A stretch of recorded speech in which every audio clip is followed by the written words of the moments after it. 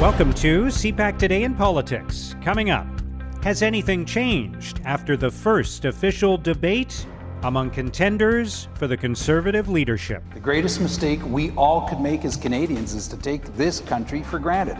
And of all the things you've named on this stage as colleagues, none of them can be addressed unless there is a national Conservative government that includes Alberta at the table. That's what is the most important threat, our national unity. The Liberals announced funding to expand access to abortion services. What we're talking about is improving and ensuring access for the rights that people already have. As I've always said, we will stand up and ensure that women's rights are always protected in this country. And with the Ontario Progressive Conservatives leading in the polls 1 week into an election campaign, leader Doug Ford continues to take aim at his Liberal rival. You had your opportunity and you failed. You were the Minister of Transportation. You didn't build absolutely nothing. Absolutely nothing. It's Thursday, May the 12th. I'm Mark Sutcliffe. Let's get right to the top political stories this morning. I'm joined by National Post columnist John Ivison. Good morning, John. Morning, Mark.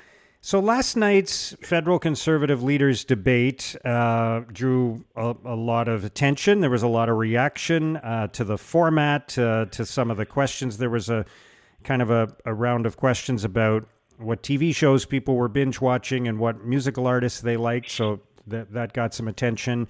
There was the use of paddles at one point, which people found interesting. But obviously, the substance of the debate is what we want to focus on. And there was a lot of talk about different issues. And the perceived frontrunner, Pierre Poilievre, talked some more about the Bank of Canada. He's made several attacks on the Bank of Canada over the course of this leadership race. So what are your thoughts on all of that? Well, in order, I mean, I think the questions about personal preference on books and movies and whatever, I mean, it is trivial to some extent, but I do think people want to know who these people are, and this gives them a bit of a more rounded picture, so I don't think it's completely wasted. The only thing I think we learned was the confirmation that Pierre Poilievre's positioning himself as the anti-establishment candidate. He says that he would fire the Bank of Canada's governor if elected Prime Minister, which is entirely within his remit if he was Prime Minister. You know, the bank governor is appointed by the government, the mandate is set by the government. But Jean Charest's response was kind of interesting, that he said, you know, if you're an investor looking to come to Canada and you hear that kind of statement coming from a member of the House of Commons, you think you're in a third world country. We cannot afford to have any leader who goes out there and deliberately undermines the confidence in institutions. And I think that is the nub of the argument. I do think that Poilievre was warned by some of his supporters that he'd gone too far last week, that he had to tone it down. It does seem that he did that to some extent. But obviously this is still a campaign that is trying to appeal to people who want to overturn the status quo. And I think inside the Conservative Party, there are a lot of them, and that's why he's the front runner. And he's identified himself as the agent of change. Quite how you can be an agent of change if you were a junior minister in the previous government and you've been a career politician all your life is, I guess, for them, his supporters to reconcile. Yeah. But he is appealing to this group who want to overturn everything, and to do so, he has to undermine what's there already. And I think that's extremely dangerous. I mean, I think that's exactly what Trump did in the US, was undermine institutions, and it created mayhem. Do we really want Pierre Poilievre to be setting interest rates? You know, I think there's a reason why central banks around the world are independent. That's because the experience of having politicians set interest rates for their own political ends did not end well.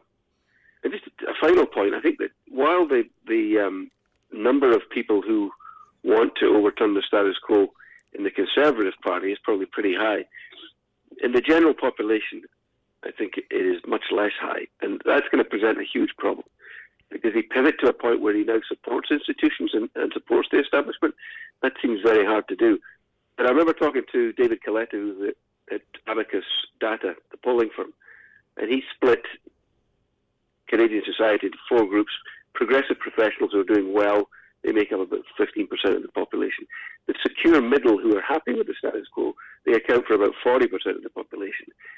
Anxious progressives, who are worried about their future, that's 27% of the population. And anxious conservatives, who don't see themselves represented in the decision-making class, and account for about 21% of the voters. You know, a good chunk of those were obviously Conservative voters. Some might have been EPC voters. But you can see my point from that if you could, while you can win the Conservative Party by persuading the people who are not in favour of the status quo, it's much harder to persuade the secure middle that your agenda is what the country needs. And I think that's in his future if he wins. Yeah, and I guess perhaps the point that some people defending Poilievre would make, or some people on his team would make, is that his job right now is not to win the next federal election. His job is to win the leadership. And then he's got potentially, if this NDP Liberal deal holds up, he's got a couple of years to figure out how to win the next election, right? That's right. And I think that's very much in his favor, because at some point, 10 years in, any government starts to look stale. So, if he can persuade people to forget what he said in the leadership campaign, but we've already seen with Erin O'Toole that it comes back to bite you. Sure, but I guess the argument would be that old rule about how governments lose elections, and it's not that the opposition wins them. You just at a certain point, somebody is going to be hanging around, and the government's going to have its time, and that other person by default becomes the prime minister, and maybe that's the absolutely. And in no way am I saying Pierre Poilievre can never become prime minister, because if he, by and large, Conservative leaders have a pretty good record of becoming prime minister sooner or later. The Conservatives, I think I calculated once they, 14 of them have become prime minister at one stage or another over the country's history. So, anything is possible, but I don't think it's particularly a healthy development to position yourself as to play on the civic ignorance which we know exists in society. To promise to solve difficult problems with simple solutions, if only you are given the power to do so. And I think Trump made those promises, and I think. There might be buyer's remorse among a lot of people in the U.S. Maybe not. Right, but Pierre Poilievre would look at that and say, "Yeah, Donald Trump got elected, right?" And that might be the criteria. So anyway, for sure. Yeah, just wanted to touch quickly on a story about how the Liberals are expanding access to abortion services in Canada, and the public announcement about this obviously is directly tied to how this issue is playing out in the United States right now, and I think the government is trying to say that the issue is resolved in Canada, and that we're not going to have the same kind of debate or discussion in this country. It did come up in the debate last night. There was a question about it to the Conservative leadership candidates. But do you accept that idea that the issue is resolved in this country, and that, as the health minister said yesterday, the only real problem right now is just making sure people have access to services? Well, I don't think it's resolved. I mean, I think what we're going to see in the U.S. is it's not a precursor to what happens here. I mean, there's certainly going to be renewed enthusiasm among the supporters of banning abortion. In fact, the annual anti-abortion rally is on Parliament Hill today. I would imagine it's going to attract.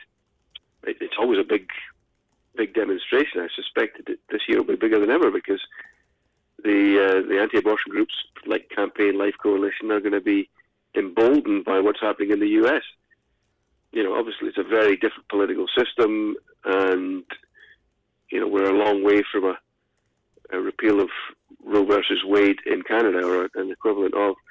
We don't have a law in Canada, so I don't think there are imminent changes, but obviously the debate, which had seemed to be settled for a long time, has been sparked into life. I mean, it was quite interesting that most of the main challengers among the Conservative Party said that they would not legislate on this, which I guess must give some comfort for the people who want to see the status quo prevail. Yeah.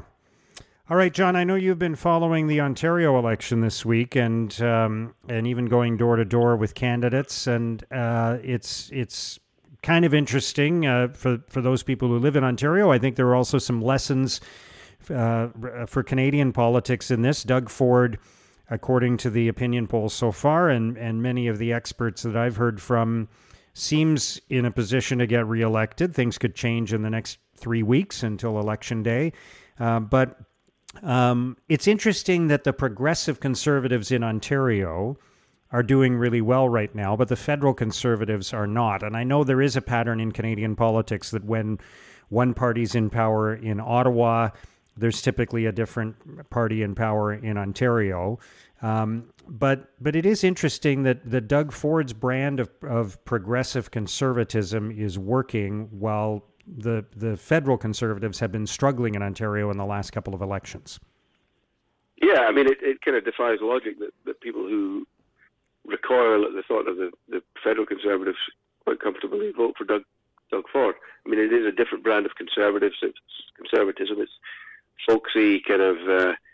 he seems to be invulnerable at the moment. I mean, his team have got him in a bubble so that he doesn't say anything stupid and blow it. But the debate took place in North Bay on Tuesday. That's why I came up here. And he came out pretty unscathed. It seems to me the Liberal Party, which was really fighting for its life, it still doesn't have official party status at Queen's Park, down to 7 MPPs. But it does seem to have been rebuilt under its new leader, Stephen Del Duca. He seems to be a sensible, reasonable alternative to Ford. It's a long way from 7 MPPs to government, but his goal, I think, will be to beat the NDP into second place. The NDP, Andrea Horwath, is the leader for the fourth election. It didn't seem to me from the debate that she's going to make the breakthrough through this time, and in fact, most polls have the NDP in third place.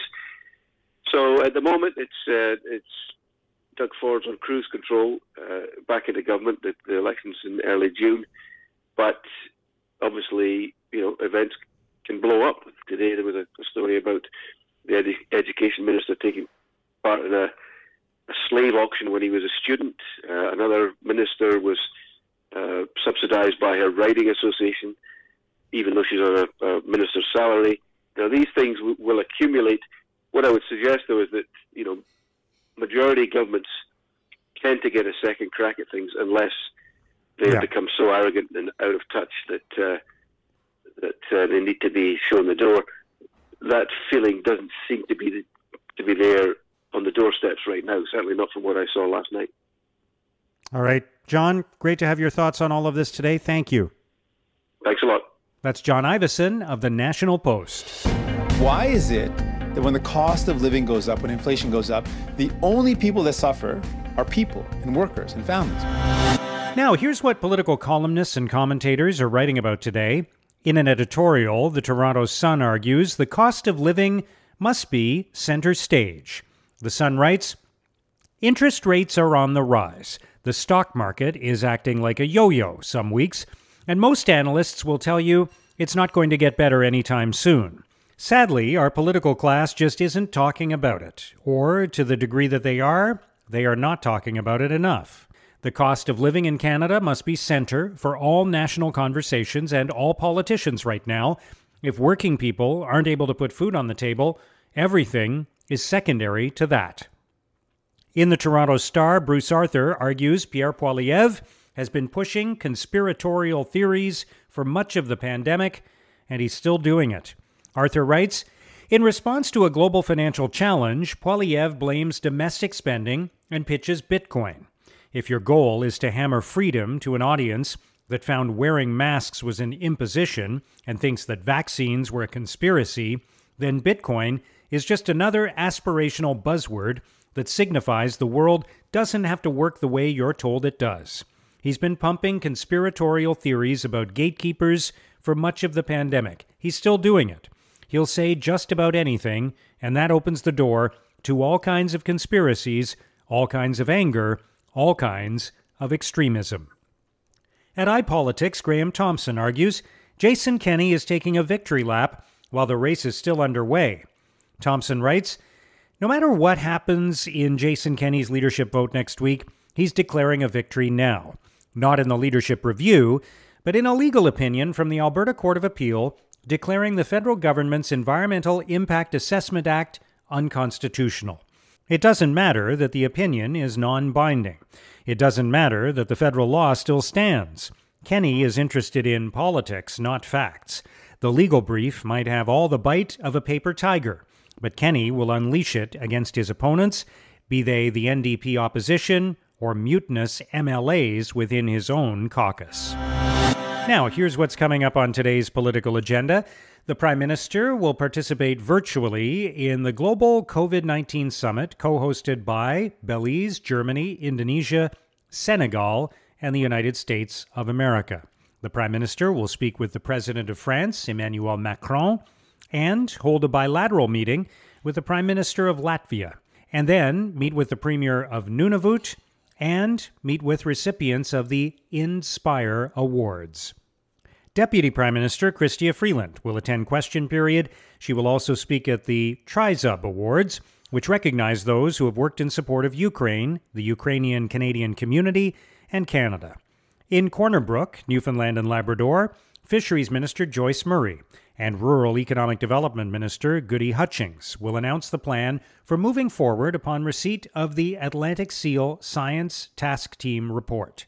And to honor Her Royal Highness Princess Margriet of the Netherlands on her visit to Canada, the National Capital Commission will hold a ceremonial planting of a new tulip bed at Stornoway. And that's CPAC Today in Politics for Thursday, May the 12th. Tune into Primetime Politics tonight on CPAC for coverage of all the day's events. Our podcast returns tomorrow morning.